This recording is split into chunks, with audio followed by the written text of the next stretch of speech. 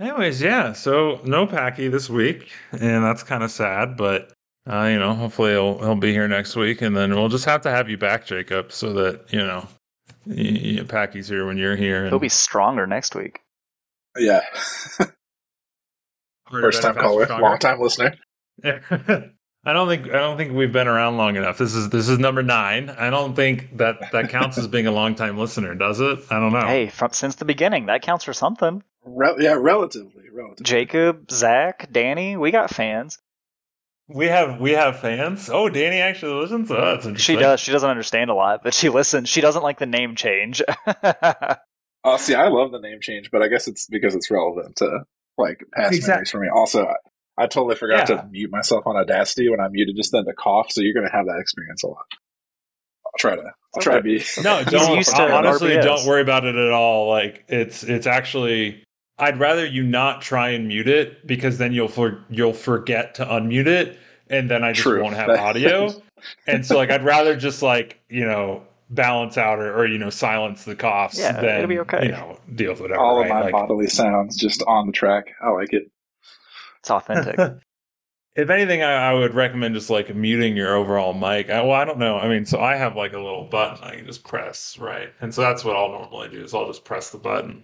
I need to get a better mic. Anyways. Right now I'm just on some headphones. So, but yeah, anyway. Yeah, anyways, listeners, we are joined by our friend Jacob, who, like he said, he is familiar with Jetpack Swords. He knows the background The lore. of our glorious podcast name. And we've only this is only our second guest, but I'm gonna try and do the if a guest is on, I want to let them steer the conversation. So Jacob, what do you want to talk about? Well, first, I have to say, the name change made me very happy when I was listening because it does elicit a lot of good memories of Halo, and I often reminisce with James because I think Halo Reach is the golden age of playing Xbox Live with the homies. Peak, Oh, it definitely is. Yeah. And I have a very funny memory, Greg, specifically of you. I remember it was after school one day, maybe a Thursday night, some random day, and I joined an Xbox Live party that had you and James and a couple other people. And you were like, "Oh, you guys got to check out this map that I made. It's really, really cool. It's really interesting. It's really cool. Let's try out this custom game mode." And I was like, "Oh, hell yeah. Let's do it." And so we loaded up. And then, the first thing I see, we spawn in, none of us have weapons. We're all just standing in a clump. And I'm like, wait, what is this? What is this? And I look up and you're just on a floating platform above us. Okay, so actually, this is a common misconception. I think James or Packy said this too. That's actually not my map. That's actually Max's. Okay. That is a Max map. Hey, you spread it to the rest of us though, so you're complicit. That might be true. That very well might be true. Because I distinctly remember that's also. a Max map. Yeah. Yeah, that was the day I learned what a poop map was. And exactly. Yeah. I think he explicitly referred to it as poop map, or yes. There was some background that I can't remember, and we'll have to have Max on again and see if he remembers this and what he actually called the map. Because it was literally just it was everything. It was rocket launchers, fuel rod cannon, the grenade launcher, right? It was just you just sit there and you're just getting obliterated. And I miss that that experience. I think it's natural when you grow up and you get older and everybody starts working and doing all the different things that you do in life. It makes sense that that kind of big, just mass of friends playing together is less common, but that's probably one of the things that I look back on most fondly. So agreed. So yeah. If you have been listening, maybe you'll remember. I'm pretty sure at one point we talked about when was the last time you actually did a big coordinated gaming night with the homies? Actually, not even coordinated, just a big gaming night with the homies, as you said, right? Obviously, you're playing Wrath. Wrath, WoW Classic, Wrath of the Lich King, right? Are you raiding in there? I have not had time to really dig in, and the problem for me with Wrath Classic is I'm on one of the most heavily populated servers, so I still have the server queue every time that I want to try to log on, and so It's like a double-edged sword though, because I know, the classic population, like it's pretty high, but I know obviously it's not gonna like stay as high as it is now at the beginning of the Yeah. expansion. So for me, it's like a double-edged sword because I don't want to pay for or use the free server transfer to like a lower pop server so I can play, and then have to pay to come back to the server that I actually like Yeah, later because on. you So don't want to be on the low pop server. You want to be on like right, honestly like the middle ground of like it's really populated, but you don't have queues to log in. Is like that's obviously like yeah, the golden point. yeah, But so exactly. do you plan on raiding in Wrath Classic? I would like to. I planned on doing it in TBC, and then I didn't like at all. I did a little Gotcha. bit, like I did some of the like early raids, and so I'd like to do it in Wrath, but I'm definitely taking my time, mostly because I haven't had as much time to play recently, and also just because of the queue. So whenever I can get in there, I do a little bit of leveling here and there. So I'm slowly working my way up, but if I can get up there in time, and I still have a couple of friends like you play it, and I have a couple of other friends that play it as well. So if I Well, so can, I if I haven't can get up, played Classic actually. I haven't played any of the oh really? classics. I had no interest in Vanilla or the Burning Crusade because those games are old. And I Yeah, yeah, genuinely I loved it, right? Don't get me wrong. Like when I played Vanilla for the first time and when it came out in I think that was middle school for us, like, oh my god, I love that hmm game. I am fairly confident if I had played Vanilla today, I would have absolutely despised it though, because I think it is just an old game that probably has a yeah. lot of rough edges. It is, and like Um, it, funny. Like as a sidebar of this is kind of funny. I don't know if you know this, Greg. 'Cause we haven't talked about this like maybe ever since it happened, but you were actually the person that got me into World of Warcraft. We I were at got like so many people into WoW, so Crazy. that's not surprising. we Such were a at long like time some ago. birthday party, and we were doing like playing like Rock Band, doing all the stuff, and then you like logged into your character on the computer in this basement, and you were like, "Dude, look at this," and you just showed it to me, and it was like an eye-opening moment. I could hear like the oh, like holy Oh my sound, god, that's and like amazing. very shortly after that, I downloaded it, and then the addiction began, and here we are today. So, I mean, same with so Packy. yeah, I got Packy into it very similarly, right? Like, it's, God, would that have been, that might have been middle school. Actually, that almost certainly would have been middle school, it right? definitely Because, was. Yeah, Yeah, it had to have been because we for went to sure. different high I want to schools. Yeah, say. so I want to say we were in seventh grade, so I think at the time I actually didn't play like original Vanilla WoW because I jumped it on would the have train. maybe I think in been the Burning TBC Crusade. at that point. Yeah, Yeah, exactly.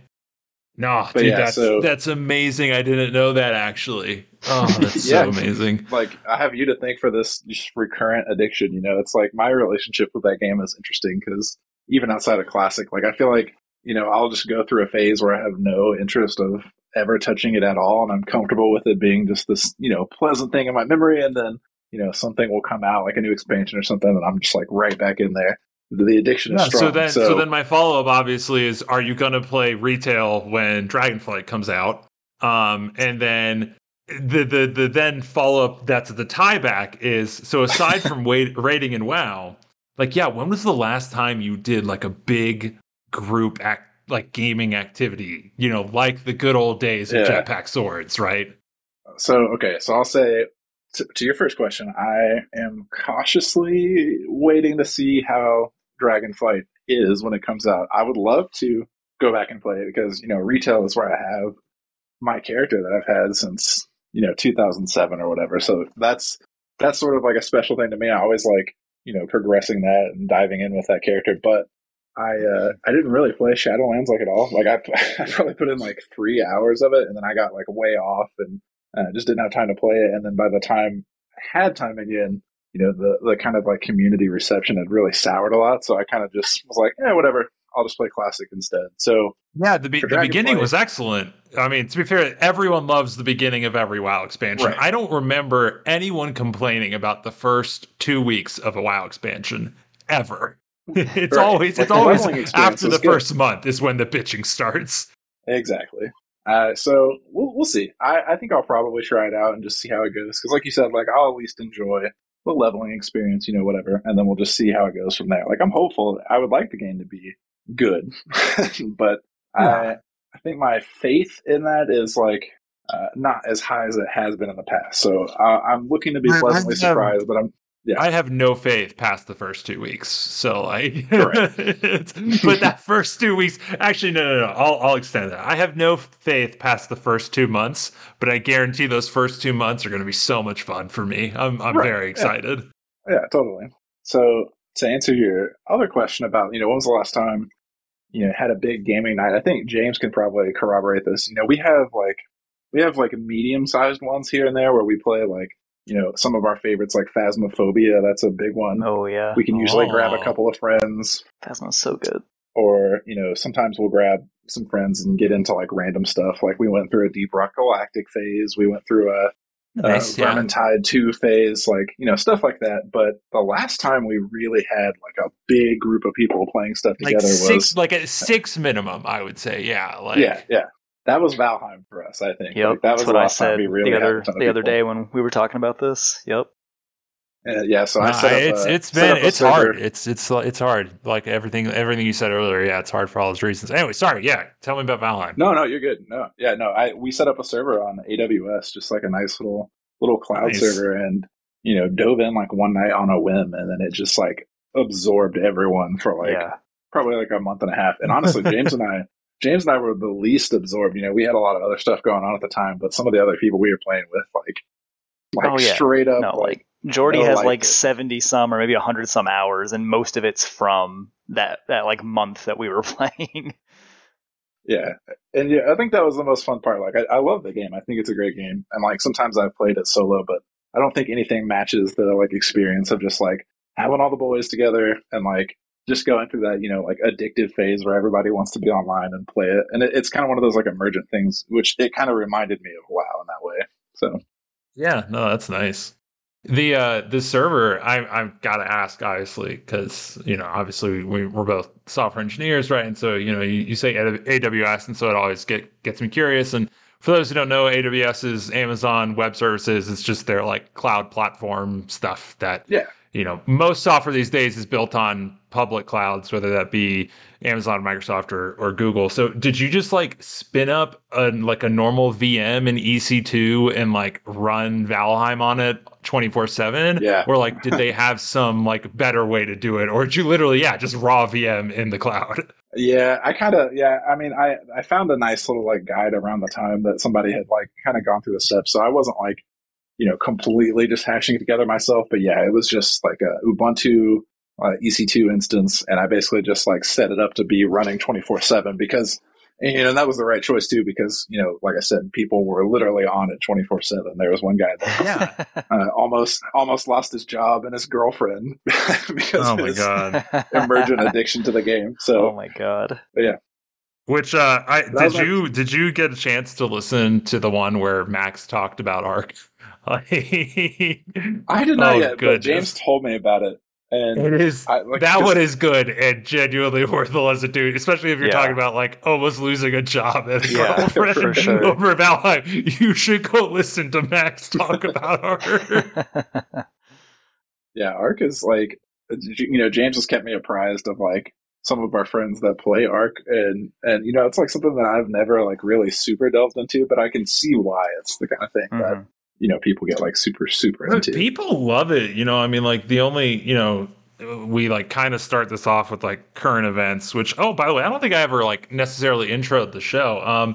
Hello, everyone. This is Jetpack Swords, a casual gaming podcast where we talk about games, gaming, or whatever else catches our attention. My name's Greg. I'm the host, and I'm joined by, as always, James, my co-host. Hello. And then this week we have our wonderful friend Jacob as our guest. Hello, everybody. Anyways, yeah, exactly. Jacob's great. I'm super happy to have him here, and hopefully he'll return in the future. And obviously, we were talking about a past episode where we had our friend Max on as well. And I was going to say, a lot of times we'll start with current events, and there actually hasn't been that much interesting. The only kind of random thing that I saw is the numbers for how much Sony and Microsoft paid to get Ark on their various services. Man. Yeah, was it $3.5 million to get Ark as a PlayStation Plus title? Oh my gosh. Holy shit! People love this game.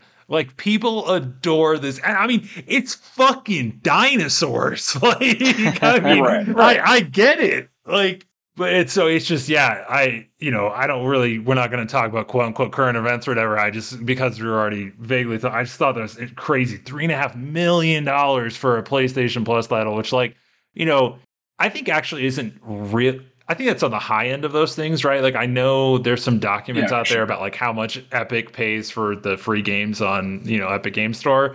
And I'm sure some of those were, yeah, like in the multiple millions of dollars, but still, I don't know. People fucking love Ark is what is I think what I was saying. I think in regards to go ahead. Yeah. Oh, go ahead. No, you go ahead. I was gonna say, like, I still love the custom server thing. Like we talked about this a little before. Like, it makes it so nice, right? Like Minecraft has realms, which is just like exactly what you did, but managed essentially. Yeah. It's just like it's kind of expensive, and it feels like for what it is, and then like. That's why I feel like, Packy and I have been playing Grounded, and James joined us for, like an hour or two the other day. And Grounded strikes that nice middle ground of like, you have a shared save file where it's not like the server's not always running all the time or whatever, right? But like, you can get on, and if no one's playing, you just load the shared save file, and so it's kind of like that nice middle ground. Anyways, I kind of wish that middle ground existed more, because that's something that I've always I want everything to do it. Yeah. Yeah. Now that I have like the technical know-how to throw together servers for stuff, it's not as much of a barrier, but like at the same time, having some sort of solution like that's, not as costly, where you can just like spin up the game and just dive right in and have the world just spin up when someone's in it, like that seems like the best way to do it. So I haven't actually tried Grounded out yet. James has been trying to get me on it, so I'll probably download it here probably after this podcast tonight. But I think that's really cool.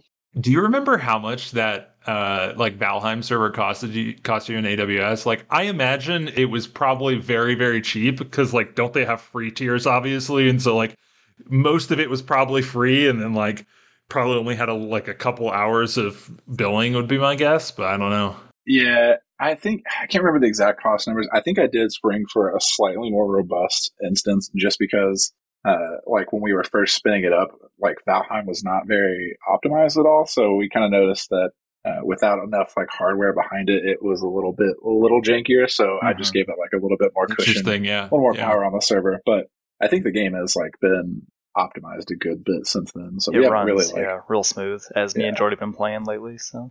Which I have tried it out on my Steam Deck recently, so that was cool. But yeah. So let's talk about that. Are you playing? I forget. So Blizzard, they have Mac OS clients for a fair number of things. Do they have Linux clients for their games? Like, can you play Wrath Classic on your Steam Deck? So you can play Wrath Classic on your Steam Deck, but it is not like a easy, like official way to do it. I think I can't remember the steps. I haven't done it yet. I've looked it up just like kind of cursorily, but. There's a way to do it, but it's not like a just easy official like Linux install. I think you gotta well, because that was obviously like, I was pretty sure you're using SteamOS on it, right? Like you haven't put Windows on it or anything, right? No, not at all. Just use the SteamOS and then like boot to the Linux desktop sometimes when I want to do like file management stuff, or like I have a bunch of emulators set up on it right now, which is pretty cool. One of my favorite things about it so far is just like how easy it is to plug up all the emulators. And Steam does a lot to make that easy too. Like they have a lot of good support for that nowadays. But so like I'll boot to the Linux version of the machine to get all that stuff set up. But really out of the box, the SteamOS is super, super nice. Like it is a really, really smooth and responsive machine. So I've been super happy with it so far. I've had very little time to play games recently, but I've been playing on my Steam Deck quite a bit when I do have time.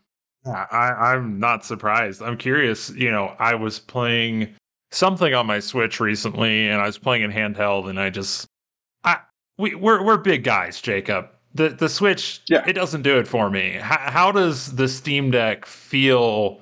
Like the physical hardware of the ergonomics of it compared to like the Switch. Well, so yeah, I did a kind of comparison the other day because I've been playing my Steam Deck a lot. I haven't touched my Switch in a while, and so I went and picked up my Switch to move it or something like that. And I was like, oh man, this thing is super light. So in a way, I think there's like a trade off there where like it's nice sometimes to have the Switch because it's like it is more portable. It's a super light little thing that you can just like toss in your bag and you're good to go. I think the Steam Deck is it's heftier, it's bigger, so it definitely, kind of calls for more care. But in terms of just like how it feels in your hands, it's really good. Like you said, like I'm a big guy, I got big hands. Like it fits my hands better.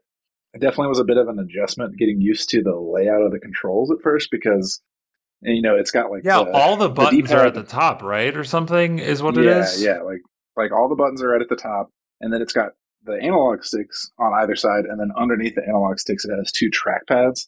So Yeah, depending on how you're playing with your controller layout, it's like a bit of an adjustment. I feel like the first couple of days it felt a little weird, but it's gotten a lot better since then. But it's just cool because it's like it's very substantial. It's got a big wide screen, and it's got so many options for like controller accessibility. I think that's my like one of my favorite parts of it so far. Is just you can basically on a per game basis, Steam like very itself easily has just so much config that you can change for controllers, right? So yeah.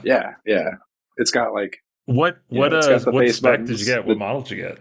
I went for the biggest storage. I was like, I'm just gonna go ahead and get it. Like I don't want to get something less and then regret that I don't have enough storage. So I just went for it. The base one is so small. So I feel like if you do that, you have to replace it if you get the base size storage. Yeah, I feel like you have to get like a really big like SD card or something. Yeah, for sure. And I didn't want to like open it up and replace any drives or anything, because I'm not super confident in my ability with the hardware aspect of it. So rather than just bricking it, I was like, you know what, I'll pay a little extra. I get the nice one. I quote unquote built my last computer or a computer at some point in time, but my current one I just bought a laptop because you know what, fuck that. Everyone's like it's just Legos, and I'm like, yeah, but it's like really expensive Legos that when you fuck it up, you fuck it up. Right. And like I don't know. It's I get frustrated when people online oversimplify. I mean, it is pretty simple. It's not super complicated, right? But like I don't know. If people don't feel comfortable taking apart hardware and replacing the solid state drive or, building their computer from scratch or whatever, like I think that's perfectly fine, right? Like totally. I don't think people should feel pressured to, like replace your solid state drive on your Steam Deck or build your own computer or any of that shit. Like, no, do what makes you comfortable. It's your money, and it's a lot of money a lot of times, right? So like, spend it how you feel is best. I don't know. Yeah, I mean James knows too. Like I think the trade off. He and I have talked about this before. Like the trade off in my mind with that kind of thing is like, yes, you can get a better deal if you source parts yourself and you put stuff together. But then the trade off is like, if you mess something up, you break something, like that's just on you, and that's it. Like that's that. Whereas like if you buy it from someone who built it, like something breaks, you can say, hey, I have a warranty. Please fix this. I mean, I personally went through that. Not to interrupt, sorry, but like I have a Dell XPS pre-bought, like a pre-built, and it was fine for the first few months, and then I don't know, around maybe like late-ish, like maybe around this time last year, give or take, maybe a little bit before that, it would hard crash like just randomly, and for a while Jacob and I thought it was like a DirectX issue or something, because that's what it seemed to be consistent. Like anything that wasn't using one of the like more recent versions of DirectX seemed to be fine. It wasn't causing the crashes, and anything that was using more recent version, was freaking out. But luckily, like I finally caved and was under warranty, so I finally just reached out to Dell, and they had to do like multiple remote tech review sessions to figure it out, and they finally did. And of course, it was like it was just a driver issue. It was a driver that for some reason the built-in systems didn't like pick up when it would do like the scan the internet or whatever for like new drivers. It just wasn't doing it, and the guy like finally figured it out, and it like took him a while. So it's not like I'm a complete idiot, but like I'm glad that I had the warranty where I had to pay a little extra for them to do like the full remote review of everything, but the computer works now, so, and I know how to potentially fix it in the future if it does something similar. So You are describing why consoles exist. Oh, I love consoles because they just work. I don't want to get into it. Jacob knows I have the worst luck with technology, and I literally have since he and I have been friends, which is basically as long as I've known you also, Greg. And consoles just work, and like 90% of the circumstances. You plug it in, you turn it on, and you're good to go. Like, I love PC gaming, but I cannot deal with the wiggle room for problems to happen. It makes me so mad. Oh, yeah.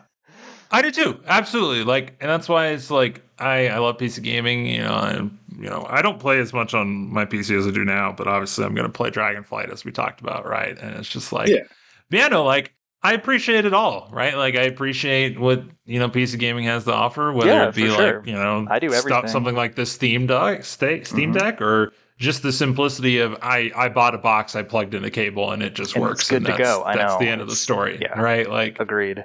Which, like, totally. all this is kind of interesting because, like, or I'm curious on your all's thoughts on something then, because so like I just bought a half terabyte storage expansion card for my Series X. And then I think like Prime Day is going on today, and I think I saw something that was like, oh, here's this solid state drive and it's got the heat sink on it or whatever. And so like someone was like, this is literally half the cost of the equivalent Series X storage card. and so it's just like, I like, on one hand, let me get this actually. Let me get the Series X storage card, because I don't know if you've seen it, but like this thing is fucking sleek. Let me grab it. Running. Like, look at this thing. It's beautiful. You said it's 500 gigs? Yeah, this one's 500 gigs. This is half a terabyte. Dang. It's beautiful, and you just plug it in, right? Like it's what we were talking about, right? You just buy the thing, you plug it in, and it just fucking works, right? And so on one hand, I'm like, damn, this is amazing, and then on the other hand, I'm like, damn, I can unscrew a screw on the front plate of my PS5 and, put in a solid state drive and save fucking $100, right? Like, why isn't there not a better middle ground of like, I don't want to unscrew something on my PS5, but I also don't want to pay twice the fucking price for this proprietary storage card, which is super sleek. Like, I opened it and I was just like, God damn, this looks great. And it does, but like, why is there not a middle ground? It sort of reminds me of like, the Apple products trade-off, where it's like you pay a lot more for an Apple product, but then when you open it up, just every bit of the experience is very sleek and really user-friendly, and like, it just looks good and it works out of the box. And like, sometimes I wish there was a much better like middle ground for that, because like, for the kind of work that I do, and, doing like web development stuff, that's something that I think about a lot, because I work on a Mac, and it's like the Mac just makes a lot of that work a lot easier. But, I could also get a nice like Linux computer and do a lot more legwork to get it set up and probably spend a lot less. So yeah, that kind of stuff, like, I don't know. I've become much more aware of that as I've gotten older, I think. Yeah, no, there's like, I'll definitely pay a premium for stuff to just work. Right. Like, and I think that comparison you made is a really good comparison, obviously, right? Like, it's not necessarily the phone by itself, right? That, you get the phone, you set it up and it just kind of works. It's then like, then you get your headphones, your AirPods. And in that case, the AirPods are like the equivalent of, the storage card. And you just open the case and you hold it near the phone and you're done. And that's it. Right. Or you could, go to Bluetooth settings and then find the thing and like enable pairing on the headset and then click the thing. And it's like, that works, right? And I mean, obviously this is a gross oversimplification of, I click through a couple menus versus I unscrew a faceplate on my PS5. But the point still stands though, of like, there's a lot of value in, I open something and it just works, and it's really great compared to, having to do a little bit more yourself, even if you almost always pay for that trade-off. I love technology, but I cannot deal with it. Which, to be fair to James, like he said, like he has. I don't know what it is. And I'm not like one of those people that like refuses to update like things regularly or like check for drivers. I'm always cleaning dust out of stuff. Like, I take care of my things. Jacob's lived with me. He knows. Greg, you almost lived with me basically in the dorms. Like, we were in each other's rooms pretty often.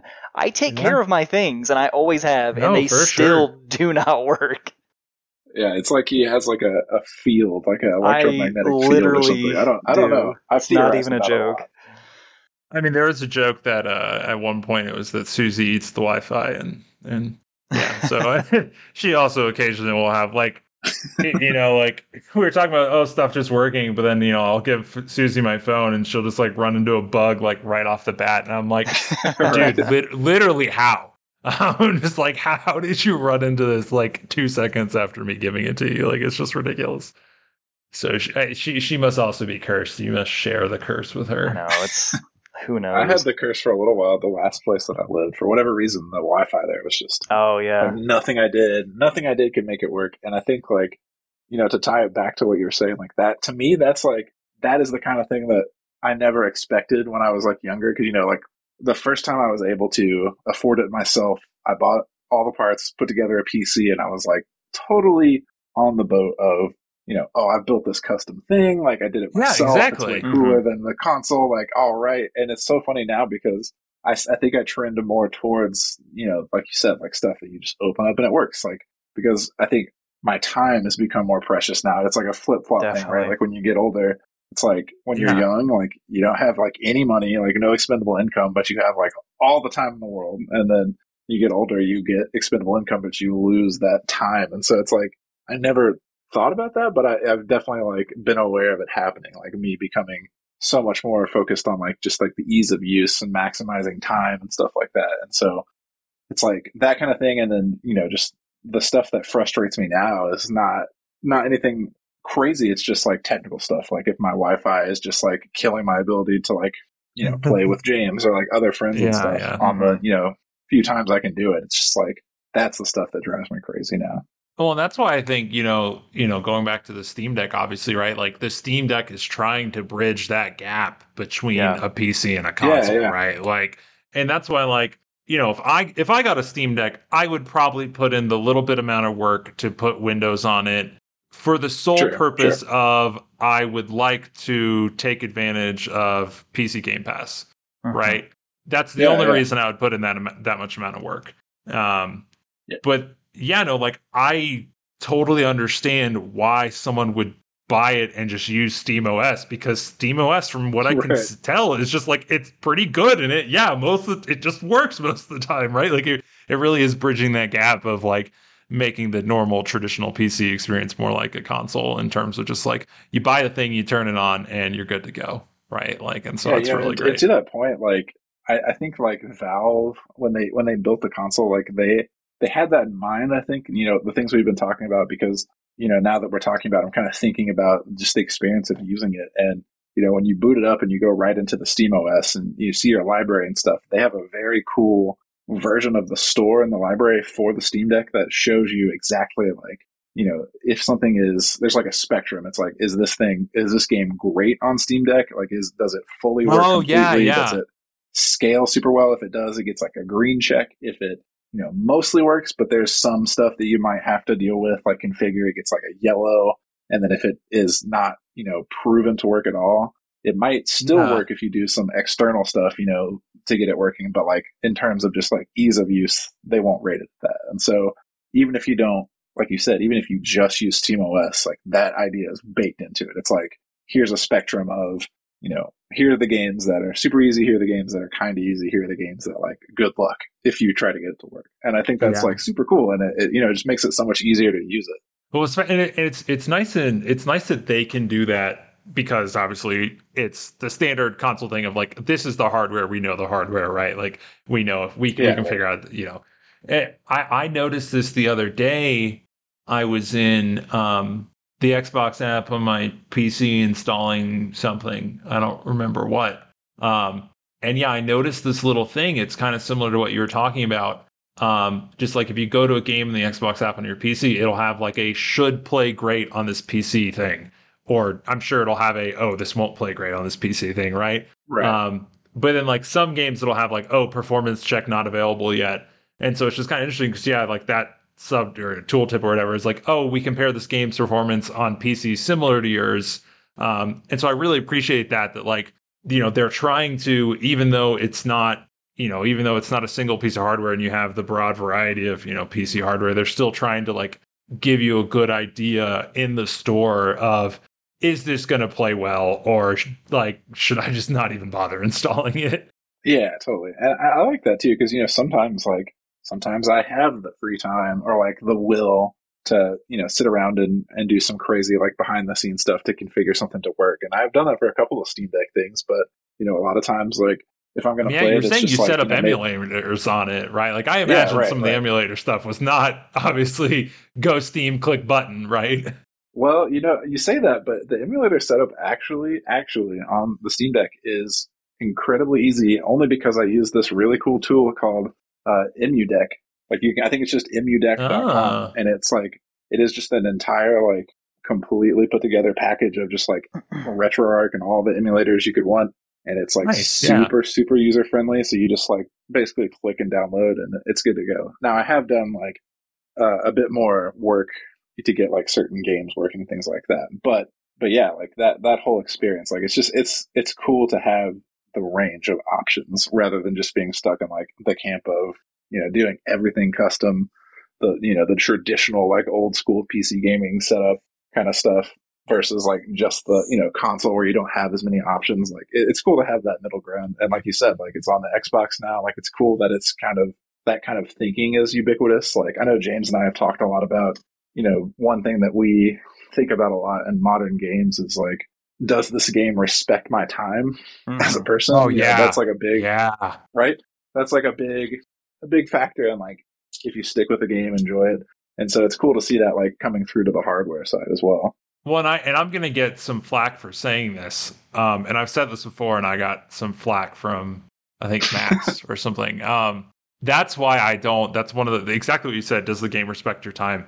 That's one of the reasons I don't play Dark Souls games, is because I think a game that doesn't have a difficulty setting, and it's not only that it doesn't have a difficulty setting, it's that it doesn't have a difficulty setting. It was intentionally made very, very difficult, and then the icing on the cake is you lose progress when you die.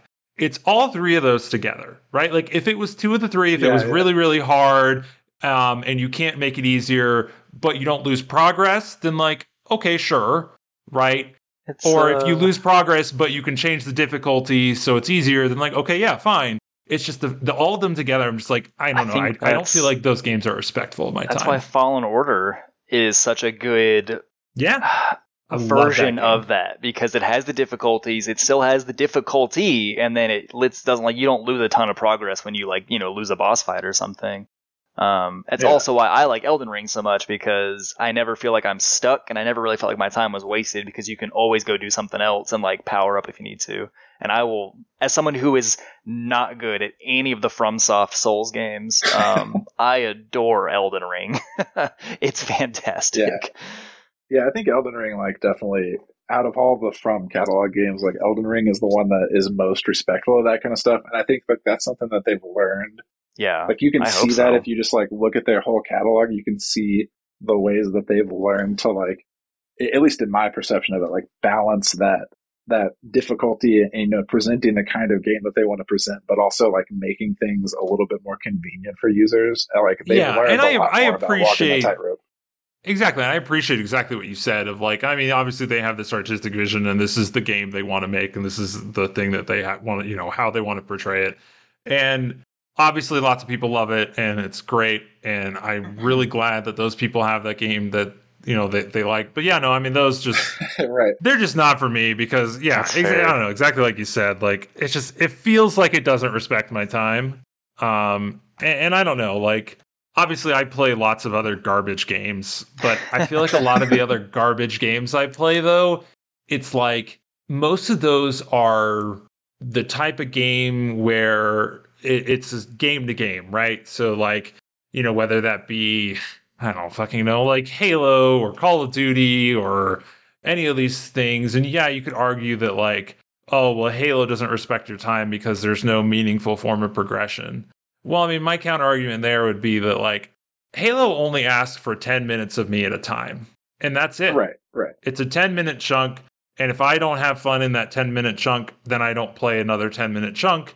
Mm-hmm. And that's the end of it, right? Like, and I didn't lose anything, for doing that and all this. And so, I don't know, I feel like that's kind of the difference there for me. Because I do play a lot of garbage games that a lot of people would be like, dude, those things do not respect your time. And I feel like, to me, it comes back to, the reason I'm okay with it is because it is that, like, you play it one game at a time, right? Like it's not some like overarching game where you have some like pseudo obligation to beat it or whatever. It is a 10-minute commitment and that is it, right? And so that's it. Whereas like if you get halfway through some other game, then you could argue that like you just not wasted that time you've already spent, right? But it is unsatisfying to not complete that journey, which is why I feel like that's where the difference comes into me. I don't know.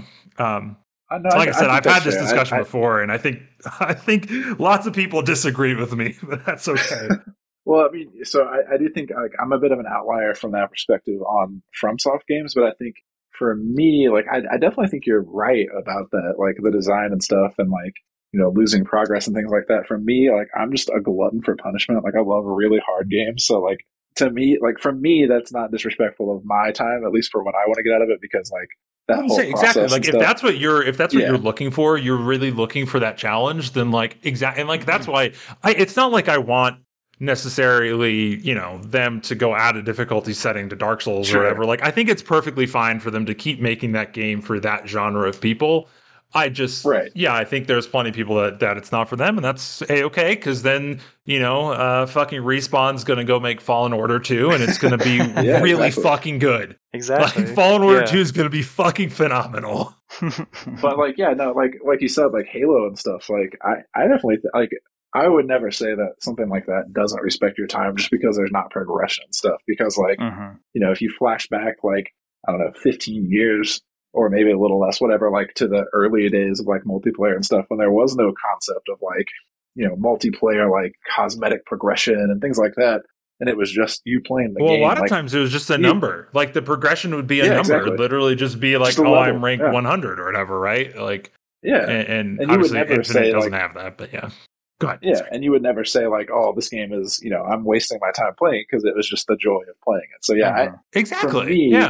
For me, the things that disrespect my time the most, or feel like they disrespect my time the most, the things that I kind of like feel that way the most when I'm playing are things like live service games that feel like they're padding out the content or adding in like a lot of FOMO, like fear of missing out stuff, where it's like, if you're not in there grinding it out like at least 3 hours a day, every day of the week, like you are not going to get all the stuff. Like you're going to be behind the meta, like things like that. That's where like I feel like I'm like, man, this game doesn't respect my time. It's just trying to monopolize my time completely, and that just like never monopolize your time. Yeah, no, I think that's it's such a fine line, because like on one hand, I look at Fortnite and I'm like, God damn, Fortnite is still the shining pinnacle of a live service game, right? Like it really is. Like the content in that game is good. They continuously update it. It plays smoothly. It's cross-platform. All of this stuff. Like B, they obviously started the Battle Pass, and a lot of people now, especially people who are used to the traditional, here's my $60, give me my game, please. They really hate the Battle Pass system, right?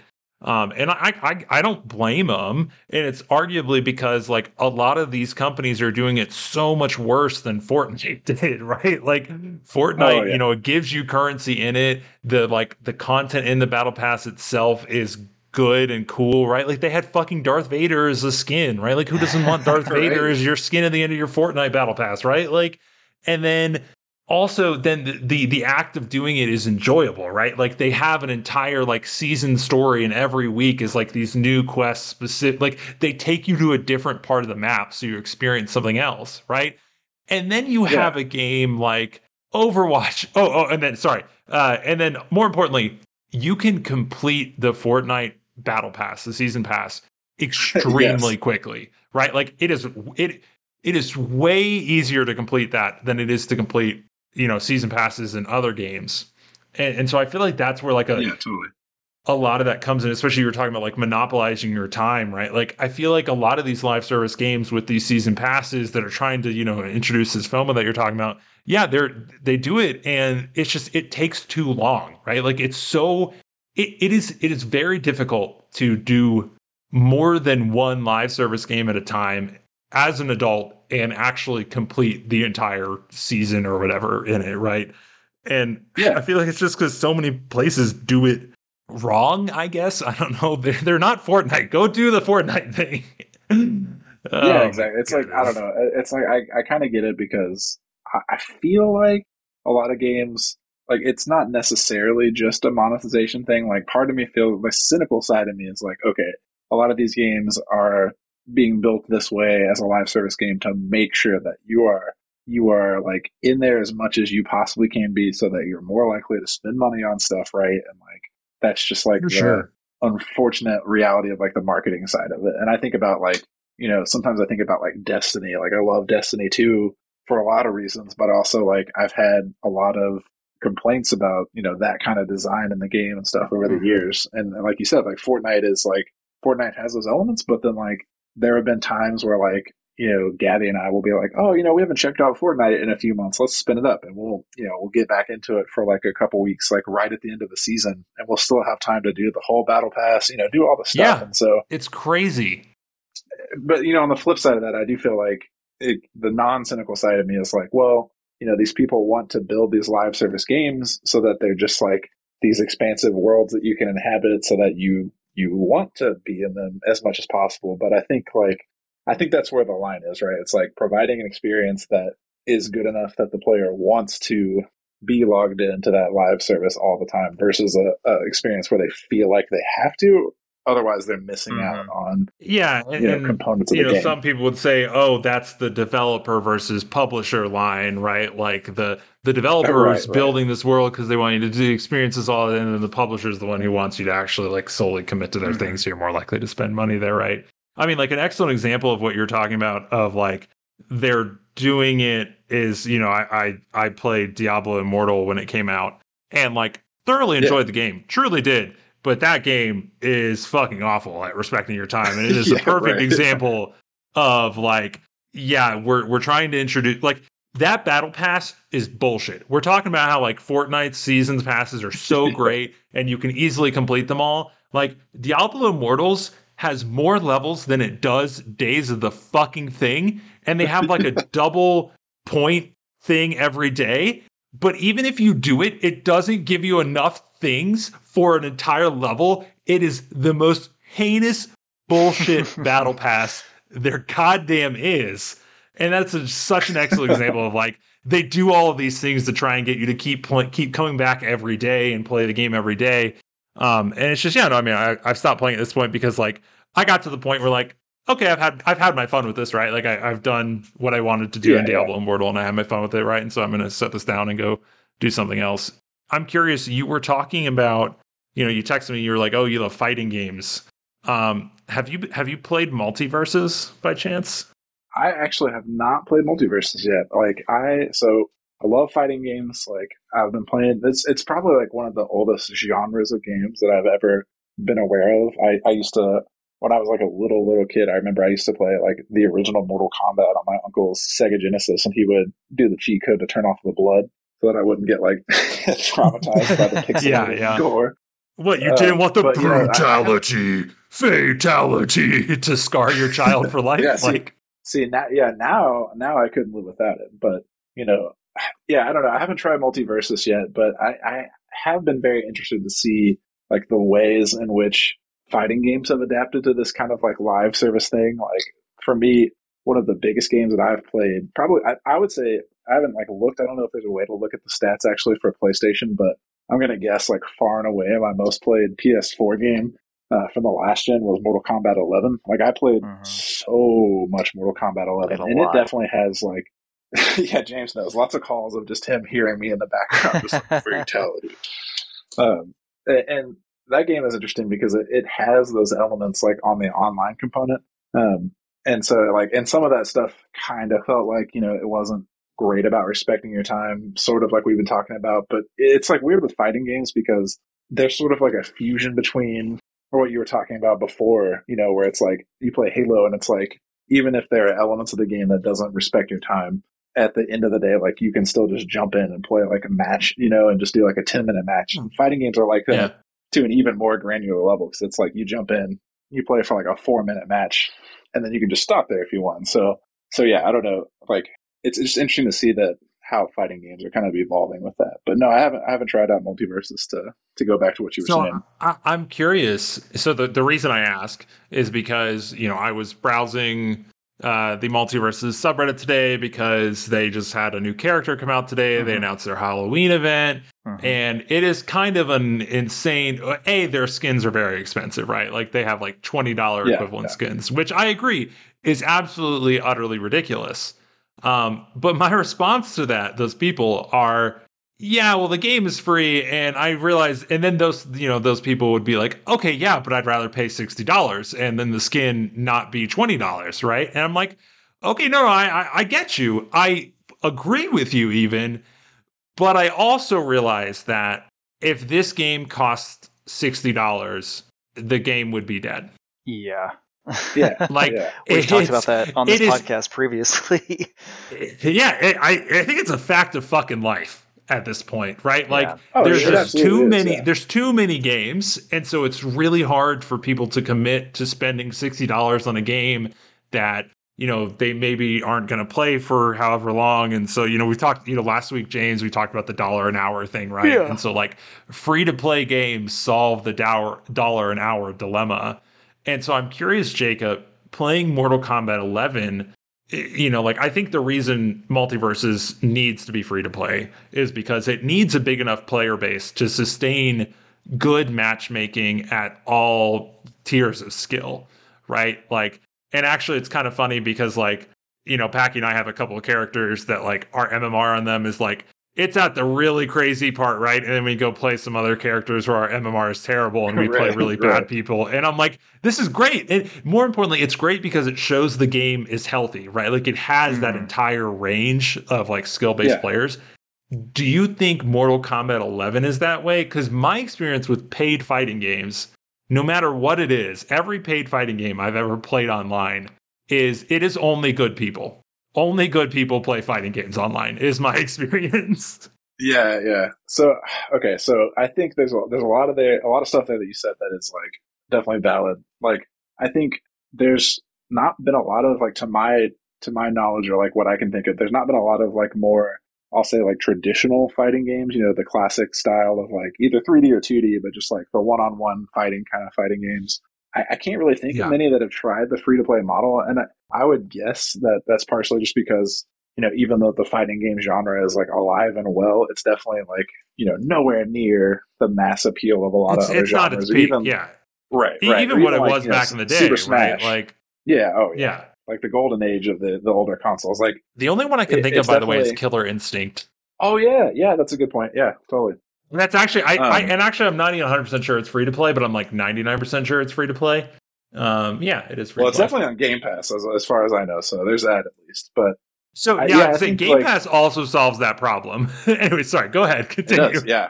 No, it's kind of it's hard to say whether or not the player base is wide or not, because I think I don't want to toot my own horn or anything, but I'm pretty good at Mortal Kombat. You're pretty good, yeah. You don't know if the bads exist because you don't play them. So they definitely existed when it came out, right? When I played it, it was very popular.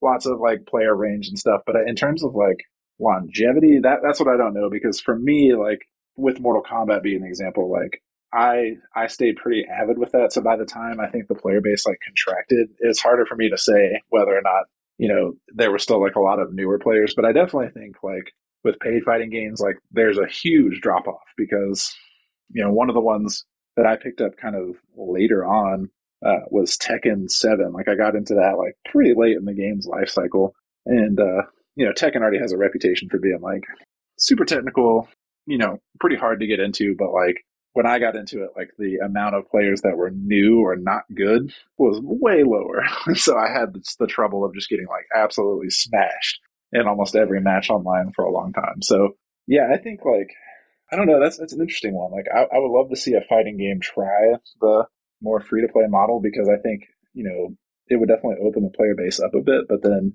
I wonder if I cannot think of one besides Killer Instinct. And Killer Instinct also, I think, is not cross-platform, obviously, right? And so it extra needs everything it can to have a player base, right? Because not being cross-platform and being a paid thing would be really hard to do. Which yeah, I was gonna say, you mentioned Game Pass, and I think that is also like a decent way to combat that problem too, in terms of like, because it's not even just like having the full range of skill, when you do it, but it's also like having good connections, having reasonable matchmaking times, not having to wait a minute for a match, being able to get in 10 seconds and your connection is good, right? Like all that stuff. But no, I do think Game Pass helps with that. I still don't think it solves it, because I go back to, you mentioned Tekken 7. I believe Tekken 7 was on Game Pass at one point, and then I tried it,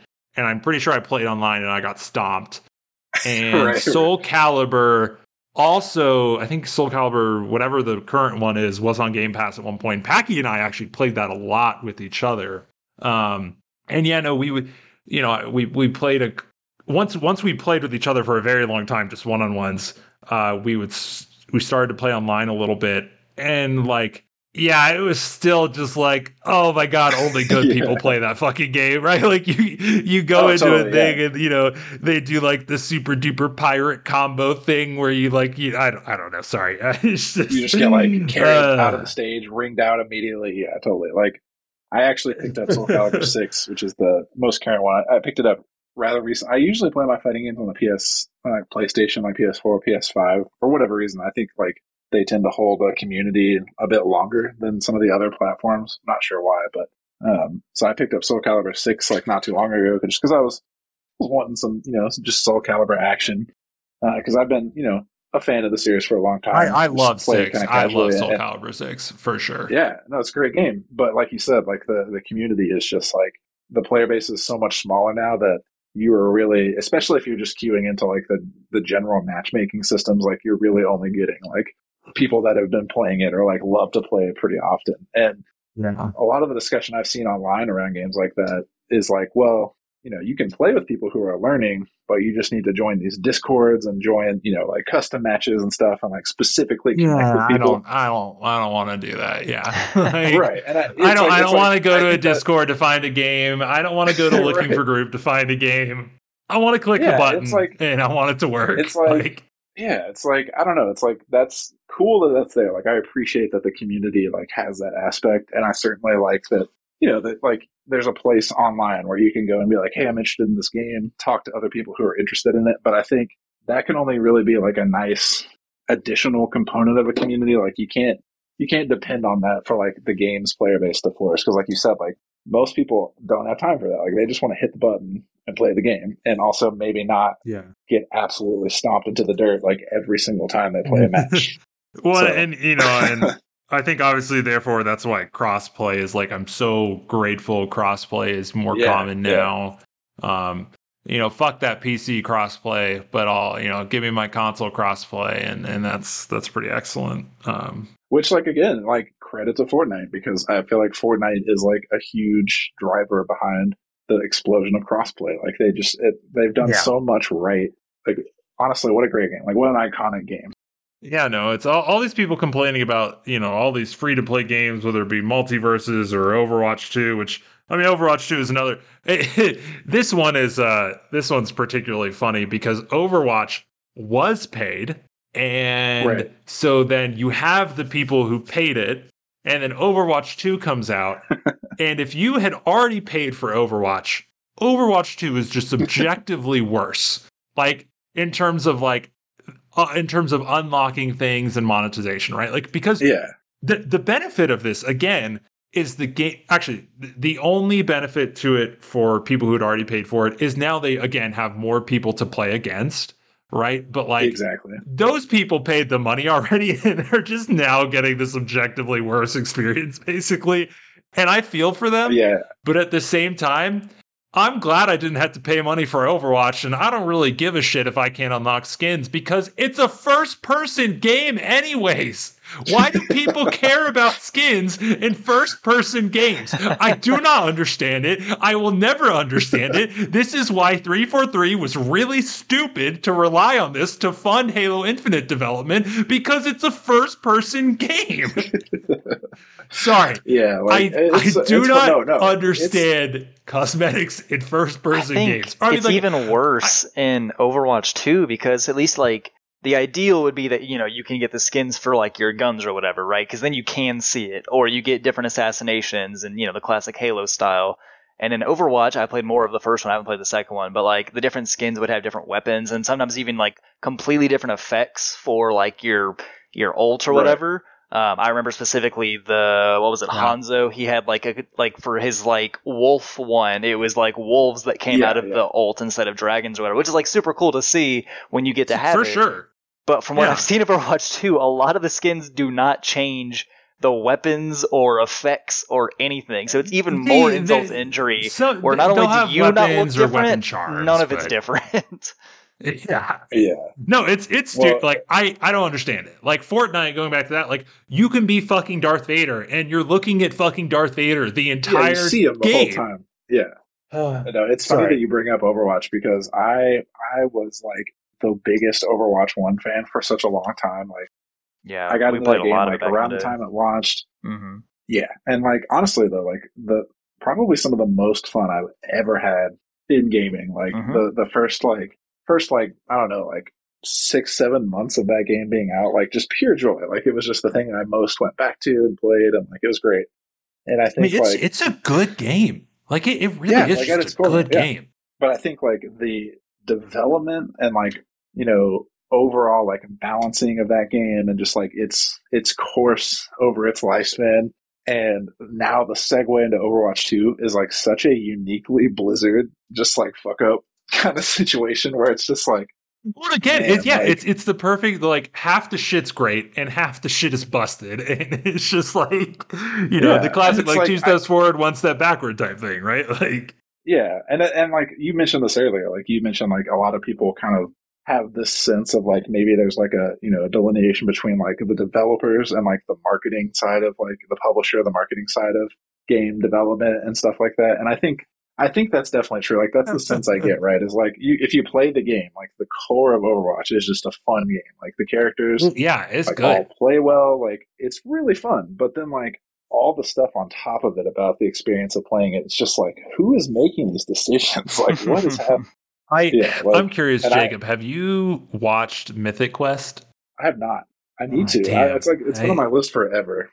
It's good. I was just laughing and thinking of it because I mean, like the character Danny Pudi, who's Abed from Community plays, he's like the monetization guy for the studio. And I mean, it's literally that. Like he's just like this awful fucking person who's just like completely soulless and just trying to, you know, like put all these like, you know, ways to make money and milk players into the game. And the rest of the people are just like, fuck you, Brad. We just want to make the game. And I love it. It's such a good show. The biggest like example of that to me, and James knows because like we have ranted about this to each other like so many times, like is Cyberpunk.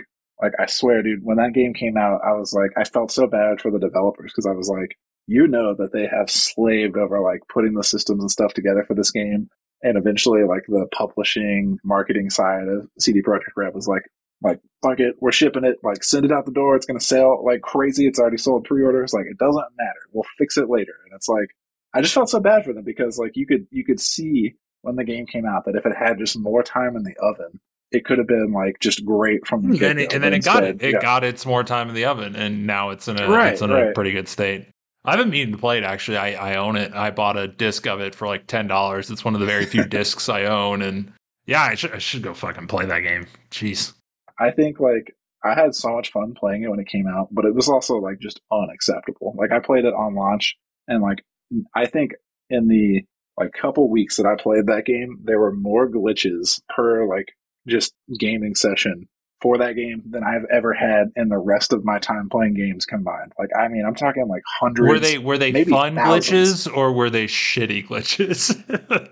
I don't know. Like some of them were fun, and you know, it's funny because that game had like such a spread of experiences. Like I played it on PC, and I had probably, like I said, like I would say thousands of glitch experiences, and for the majority of them, it was just like kind of stupid stuff where it's like, oh, this whole section of traffic's not loading, or like, oh, the police officer that's trying to apprehend me just spawned on top of my head and like fell in front of me, and it's like, oh, that's kind of, whatever, that's kind of innocuous. And then like there's completely game breaking stuff that happened, or like, you lose progress and things like that. But my experience was like not even close to the worst. Like James played it on the PS4 and it was like borderline unplayable. I have played it on the PS4 and I've played it on the Series X, and I did not enjoy it either way. I do not think it's a good game. The most hyped. Oh no, you don't understand how excited it was. I bought because I love Cyberpunk as like a genre, and like CD Projekt Red, obviously, like I love Witcher 3. I've played all of Witcher 3. I've done both DLCs, love it. I had like the art books that came out before the game's release. I was like super ready, and yeah, disappointed both times. So it's all right. Really sad. It's like my quote for that game when I played it was like, "I love this, but it's also unacceptable." Like that was my kind of like sum it up. And like I just felt bad because like I had this image in my head the whole time of like the developers who like poured their heart and soul into it, who just like they worked so hard to realize this vision, and they were getting there, like they were almost there, and relatively almost there, and then they were forced to put it out, and then they just all they could do was like sit and just look at Twitter all day and just see like the constant stream of people being like, man, this game sucks, like what are you thinking? It's gotta be tough for them. And that makes me think of the exact opposite of that, which is I remember the first God of War game when it came out. Obviously, it was so well received, and then there's this video that made the rounds of the game director just like reading the reviews and breaking down into tears because of how like how grateful he was, and everything for like the excellent reviews. And so that's like the exact opposite of like, the people doing doing exactly what he was doing, sitting there reading through the reviews, and it's just getting panned over and over again. And that's gotta be heartbreaking in the other direction, right? Like he was crying because they were tears of joy, right? Like, and those Cyberpunk developers were probably crying tears of sadness. Right. And it's like in Cyberpunk's case, like I think you could do a whole nother episode of the podcast on this, right? Like there's a whole aspect of like crunch in the industry you could talk about, but like for Cyberpunk, they had documented, like it was known, right, that they were crunching, they were working overtime. Like these people were like really hitting the grindstone to get this game out. And then it kind of felt like they had the rug pulled out from under them. Like, cause we know that like the team is capable of making great games. Like The Witcher 3, it had its own smaller set of problems at launch and stuff, but like it's a great game. And I think Cyberpunk, underneath all of the stuff that happened and all of the like half-baked systems and stuff, like I think at its core it was good. Like it just didn't have all the time in the oven that it needed. And I don't know, I think that like that's an interesting aspect of like modern games, is like it's such a big industry now that there's such a like disconnect between and because it's so big, there's all that competition and urgency to get the thing out, right? So I feel that. I mean, I'm very excited to play Cyberpunk, despite I'm a monster, and I've tried Witcher 3 twice and I didn't like it either time. That's fair. And we won't get into that. Because I appreciate the fact that I am objectively wrong in this. But I don't think CD Projekt, me personally, I'm not like, oh, they're the best developer ever and they make these great games. Sure, but I'm still excited to try Cyberpunk because it still does look good. And so I'm hoping it is good. But then, James, you said that, and you've got me worried. And so, hey, we'll see. I can be very particular with the games I like. So I don't know. I feel like I have a pretty level opinion on things, but I don't know. Yeah, I mean, it's funny Packy's not here for this, because Packy is the king of, I will play a game for 5 minutes and I will uninstall it. Like, no, I do that all the time. I do that all the time. Packy, he is the fastest fucking uninstall in the West, right? I 100% understand that. I mostly only do that with things that like, usually Game Pass, because then it's like quote unquote free, so I don't have like the financial responsibility to play at least a little bit. But if you look at my Steam library, last week I went through that for you guys, like at least rough like numbers. A lot of those games have 2 hours of playtime, and that's it. So 2 hours is a lot for Paggy. No, I know. That's because I had to buy all of those. If you look at my Xbox One, it'll be less. True, yeah. I think you oftentimes too, like you are a quick uninstall, but like you also, it goes back to what we talked about earlier, right? Like a lot of times my experience of hearing you like go through that is because like you'll install something and then it just will not fucking work on your computer. It's like freaking Hell Let Loose. Greg, I don't know if you know what Hell Let Loose is. It's a vaguely like Milsim light World War II game. And the first time I tried it with Jacob, because he and his fraternity brothers were super excited to play it when it got like one of its big updates last year, the year before. I was still using my previous computer, I think. Or maybe it was this computer. I don't remember. Fisher Price computer. Yeah. No, it was your Fisher Price computer. And I had it glitch out so bad. I have no idea like exactly what it did. The menu, I don't remember. It like broke into like a black screen and like melted itself. I have never seen a game's UI turn into like putty, but that's basically what it did. It was like the game couldn't detect like something. I don't know what it was like. The resolution got super broken, and it was broken so badly that he could not reset it in any way, like outside of maybe going into like the INI files. Yeah, I would have had to like. So he was just like basically like rewrite the game if I was going to get it to work for whatever. And I don't know why it did it. And that wasn't a bad computer; it was a decent computer, and it just didn't work. And we've played it since on this non-Fisher Price computer, and it's been fine. But that's like like you said, like he got a new computer recently, and then we started playing it again like a couple months back, and it's fine. It was fine, like it worked. It doesn't make any sense. I mean, one of my old computers, it had this janky fucking bug where it was a particular pair of headphones. They were USB headphones. So it wasn't just like raw 3.5 millimeter output. I feel this spiritually. Like it was I couldn't play. Maybe it was everything. I think actually just like the computer just randomly crashed when those headphones were in. But then it was made worse playing Heroes of the Storm, right? So like I'd be playing Heroes of the Storm, like, and if I was using those headphones, like it would crash like every other game, and like just the entire computer. And it's just like, this is fucking ridiculous. And like I have those headphones, I've used them on this computer. It doesn't crash the fucking computer. Like, it doesn't make any sense. Like you said, like that is like the core of like the dichotomy of like the ease of console gaming versus the complexity of PC gaming. Like you said before, like so many people try to reduce it, and they're like, no, if you just you take the time to look up what you're doing, like it's super easy. But like I have a set of headphones that I use usually when I play on the computer, and if I wait too long between talking, it will just stop transmitting my audio, and I'll go into the Windows settings, and it's still picking up that audio is coming through, but it will just not send the audio across. Like problem with one of our podcasts. Yeah, I think I had that problem consistently with like this decent-ish Logitech headset. Like we'll be playing like even Phasmo or anything else. Yeah, it's the same one Jacob has. Like we'll be playing Phasmo, which has like voice recognition, like the pickup and everything, and everything is adamant that it is like receiving audio and transmitting, and then it's just not working. And I'm like, all right, I don't know where the mix-up is. Yeah. Speaking of, have you never played Phasmophobia, Greg? Oh, you got to play Phasmophobia. I don't think I have. It's so good. I have not. You should. We should play together on Steam sometime. We really should. What is it? What is it like? It's 4-player ghost hunting. It's a ghost hunting simulator, and it's really cool because the game has built-in voice recognition, like James was saying. So you'll go into a house.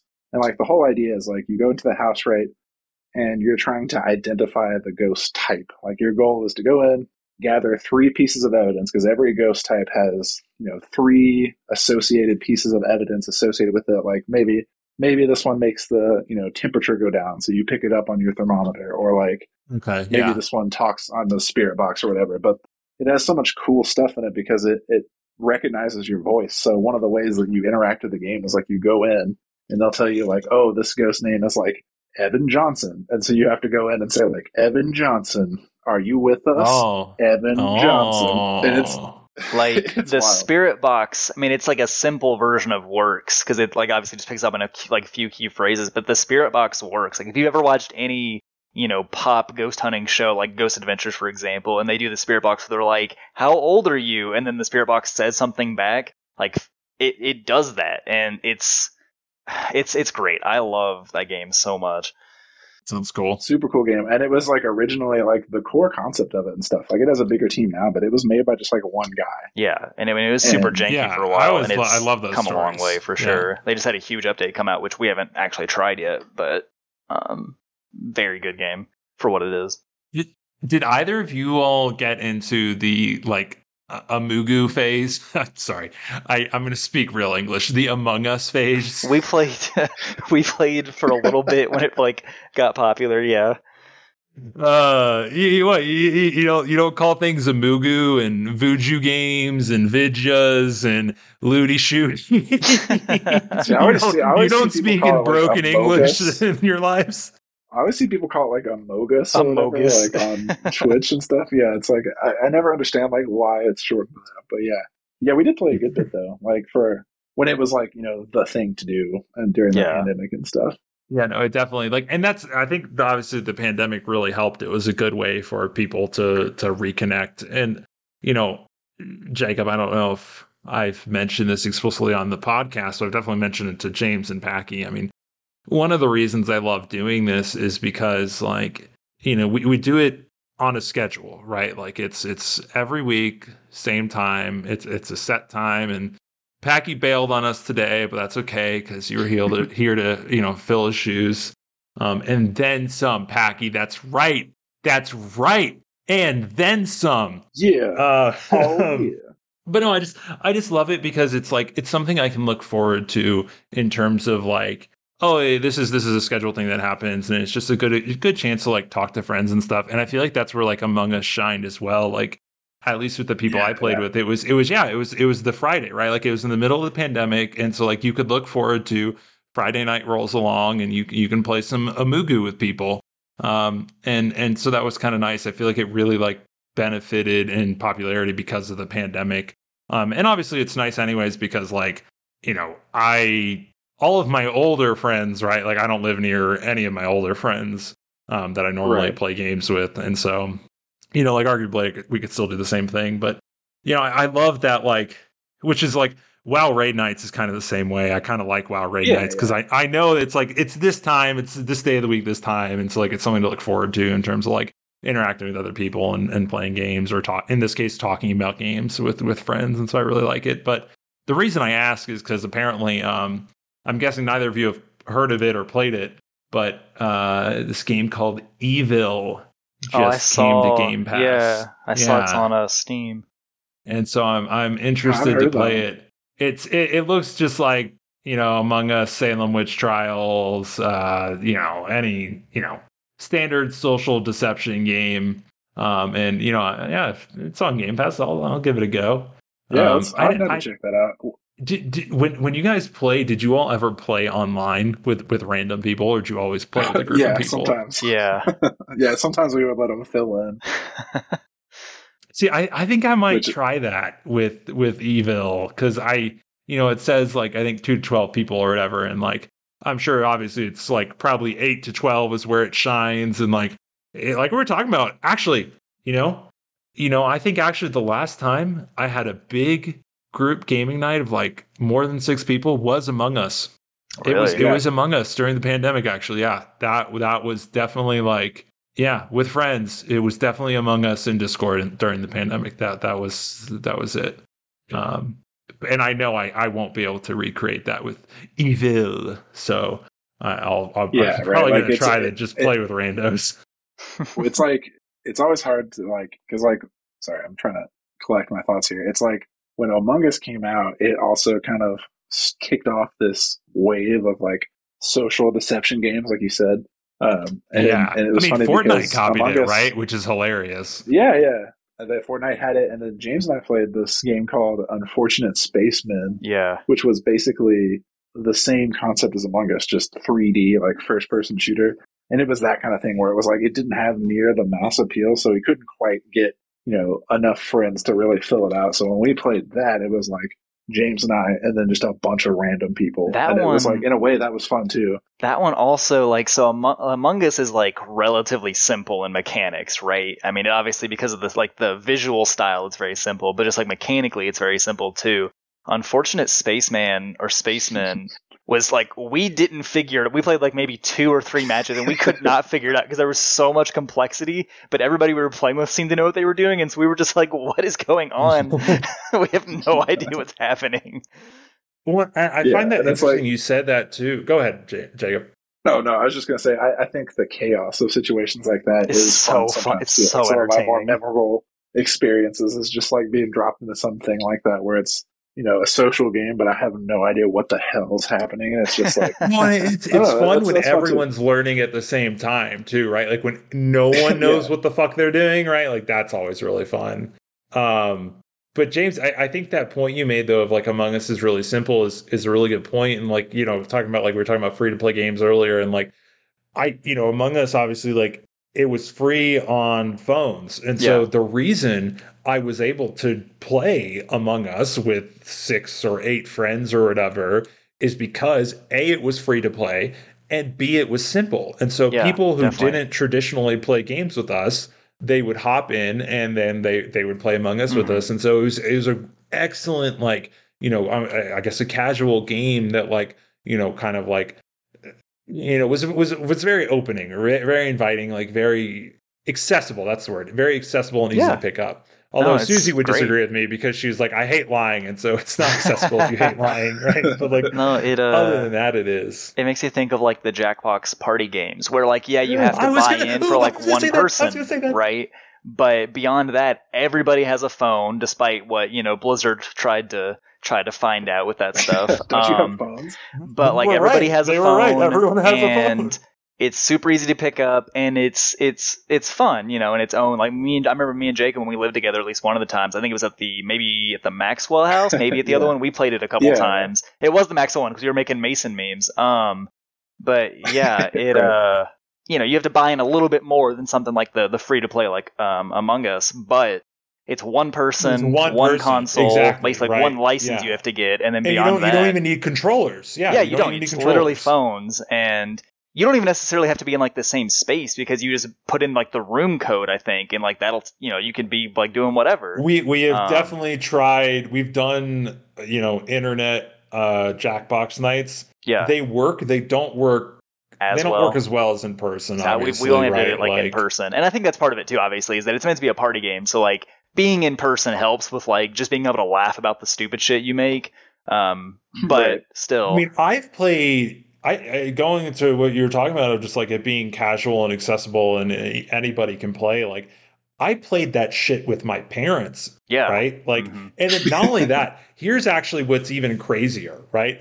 I played it with my parents and my family, and then my parents had such a good time playing it that I had made they have an Xbox at home, and I actually got it for them as just kind of like, back in the day when Microsoft was really doing the all-in-one media console, right? Like it's Well, I mean, it's because it's just like a crappy 1S, right? But like it was, if you wanted a 4K Blu-ray player, the 1S was one of the cheapest 4K Blu-ray players you could buy. That's why it was successful, because it was a cheap Blu-ray player. Or even like the PS2 to take it back further, like that was like the cheapest DVD player. Yeah.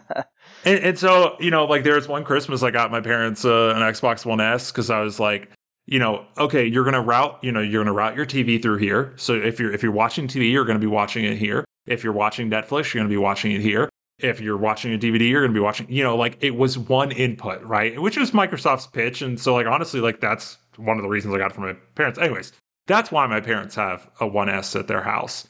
But so, one point was over there, playing Jackbox, all this stuff, yada yada yada. I set it as my home Xbox. And they actually, they played Jackbox Party Pack with just like their old people friends. Right? Like, they would just have old people friends over and play Jackbox Party Pack. And I just thought that was awesome. And like, that's probably awesome. The only time they took advantage of it being my home Xbox. I eventually took it back and, I'm loaning out a 1X to some friends here. And so I took it back for that so they can play those games. But, like I feel like I love that casual, accessible thing that like people who don't traditionally play games can still pick up and enjoy and have a good time. And that's for sure. Really awesome. Yeah, oh yeah. Well, it's been about an hour and a half. Jacob, I really appreciate you. We did. And we could continue going, but I am already backed up on editing. And so I don't want to be right. backed up on editing more. But it was very nice for you to pop in, Jacob, and I'd love for you to return if you would like to return. And yeah, it was fun. To. Yeah, anytime. Yeah, this is great. It's good talking to you, Greg, and like good to get on and just like have nice conversations about stuff, like you said. And anytime you're looking for someone to be on the cast, just hit me up. I'm always around. So. Hell yeah. No, I'm totally about it. Hell yeah. All right. Bye, everybody. Thanks for listening. See ya. See you, everyone.